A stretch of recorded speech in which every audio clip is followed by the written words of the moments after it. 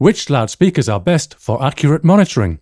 An Audio Masterclass website visitor has a dilemma and a lot of money to spend. Which loudspeakers will serve him best as studio monitors? Welcome to the Audio Masterclass podcast. I'm David Mellor, Course Director of Audio Masterclass. Come and visit us at audiomasterclass.com and discover more topics like this in the Audio Masterclass newsletter at audiomasterclass.com/newsletter. A question from an Audio Masterclass website visitor. In your opinion, which system would be better for accurate mixing on? A PMC transmission line speaker or a Quested speaker front ported? I'm looking to spend up to $6,000 on monitors. That's from Eric.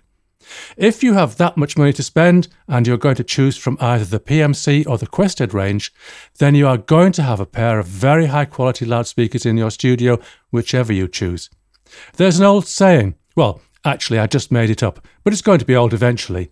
The harder the decision is to make, the less it matters, because the options are more nearly equally valuable.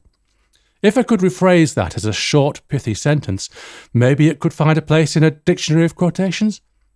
So, you might spend a long time fretting over whether you should buy PMC or Quested, but either would be an easy choice if your pockets are deep enough. The choice is actually more down to the science of loudspeaker design rather than brand. You mention transmission line and ported. Ported normally means bass reflex, so I'll use that slightly more common terminology. The problem all loudspeaker designers have to surmount is what to do with the radiation from the rear of the low-frequency drive unit.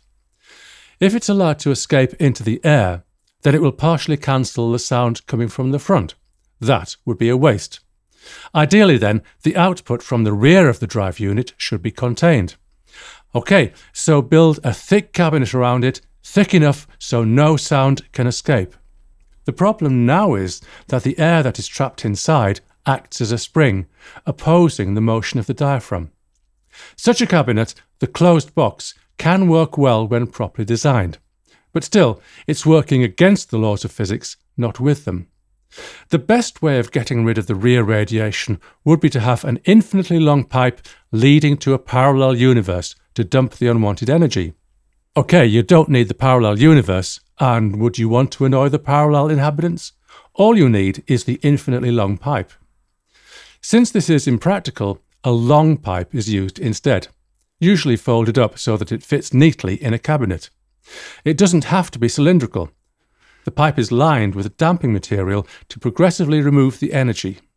Also, the pipe is left open at the end so that the air inside does not act as a spring. Clearly, there is a lot of careful design and mathematics that goes into the precise dimensions of such a transmission line loudspeaker. But it can work very well indeed and offers a very natural sound, and in addition produces a good level of bass down to frequencies even below the range of human hearing. The bass reflex has a rather different philosophy to deal with the rear radiation from the drive unit, where there is a hole or port connecting the inside to the outside via a short tube. This tunes the cabinet to a certain range of frequencies and assists in producing more bass. The problem is that the bass now becomes slightly but significantly boomy around the frequency to which the cabinet is tuned. So the bass reflex is inherently less accurate than either the closed box or the transmission line, if all are properly designed, of course. So does this mean that it isn't as good when used as a studio monitor? Far from it. Transmission line loudspeakers are in fact very rare in the wider world outside of the studio or high-end hi-fi, because traditionally they are big to work effectively. Very few people will ever listen to your recordings on transmission line loudspeakers. Bass reflex loudspeakers, on the other hand, are very common, almost universal in fact. If you mix on bass reflex monitors, then you will get more of a flavour for what your typical listener will hear. So, in conclusion, I'm not going to conclude.